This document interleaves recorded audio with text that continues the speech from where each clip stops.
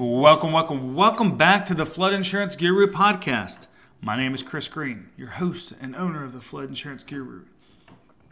Today we're going to be talking about flood prevention in Alabama and what's being done that maybe you don't see every day.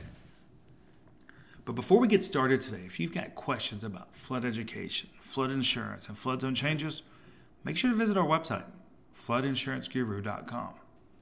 So let's talk about flood prevention in Alabama and what's being done. Currently, there are 5 counties in Alabama that generally carry the most flood insurance policies throughout the states. And so these are some of the more flood-prone areas, and so we want to discuss these areas a little bit. First of all, it's Mobile and Baldwin County. These are the coastal areas of Alabama, so of course they're going to be at a higher risk of flooding and probably carry the majority of the flood policies in the states. But then we've got Limestone County, which is in North Alabama. We've got Jefferson County, which is in Birmingham, Alabama. Then we got Montgomery. And so those are the other 3. So as we mentioned, these are the top 5 areas in Alabama that carry the flood insurance policies. Does this mean that these are the only areas that are at risk of flooding? Absolutely not. The 2019 floods showed us that in areas like Muscle Shoals, Center Alabama, where a lot of these areas that were not in high-risk flood zones flooded.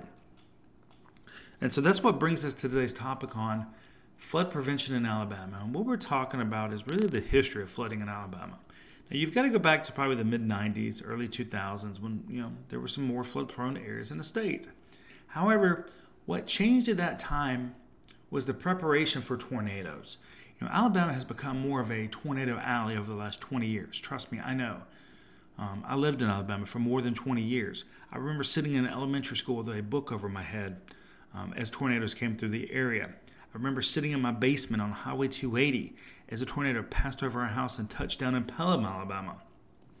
So I've been there. I know how it is.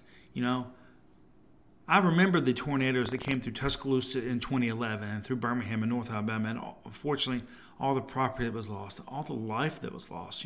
Really one of the worst days for tornadoes, not just in Alabama history, but in U.S. history. So, of course, that's what a lot of people's minds are going to be on because this occurs a lot more often throughout the state. And what happens is when we're talking about federal funding, there's this pool of funding. There's only so much water in the pool. And so you've got to figure out how to put a lot of this money towards tornado prevention, preparing for tornadoes. And you've got to figure out how to take some of that money and prepare for floods, prevent floods.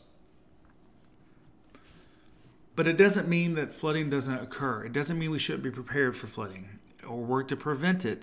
And so there's a lot of things that the local communities are really doing on their own to help minimize this. One area is like the Birmingham, Alabama area, where a lot of areas are being turned into green space to help protect other properties. Stormwater management is another challenge that Alabama faces with flood prevention, as Alabama does not have the stormwater regulations that some of the other states do. And what this means is that in Alabama, when it rains, this water doesn't have to go into a retention pond and sit a certain amount of time before it dumps into areas like the Cahaba River.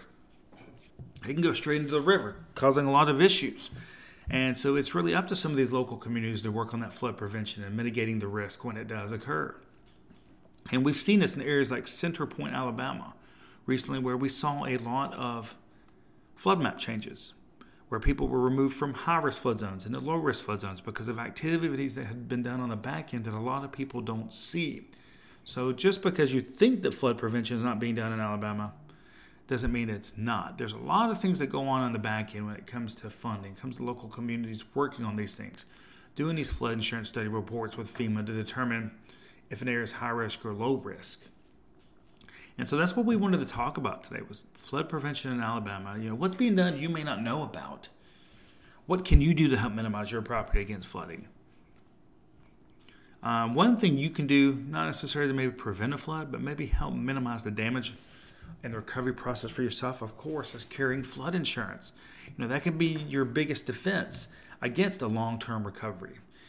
It's been said and really been proven through Hurricane Harvey that people with flood insurance recovered faster than people without it. And the reason was that the average flood insurance claim was over $100,000. The average disaster assistance claim was over $4,000. So as you can imagine, that money can make a pretty big difference. So carrying flood insurance can be a major defense against long-term recovery when it comes to flooding. You're not going to stop all flooding from occurring, but you do want to hope that you can minimize it as much as possible, which is what a lot of these local communities have been doing on their own, working with FEMA, working with state floodplain management guidelines to do these things. And so that's what we wanted to talk about in today's podcast. So remember, if you've got questions about flood education, flood insurance, and flood zone changes, make sure to visit our website, floodinsuranceguru.com. You can also check out our YouTube channel where we do our daily flood education videos. On our website, go to our knowledge-based article system where we also have a lot of this information for you. So, my name's Chris Green, president and owner of the Flood Insurance Guru and your host of this podcast. And I want to say thank you for tuning in to today's episode on flood prevention in Alabama, what is being done.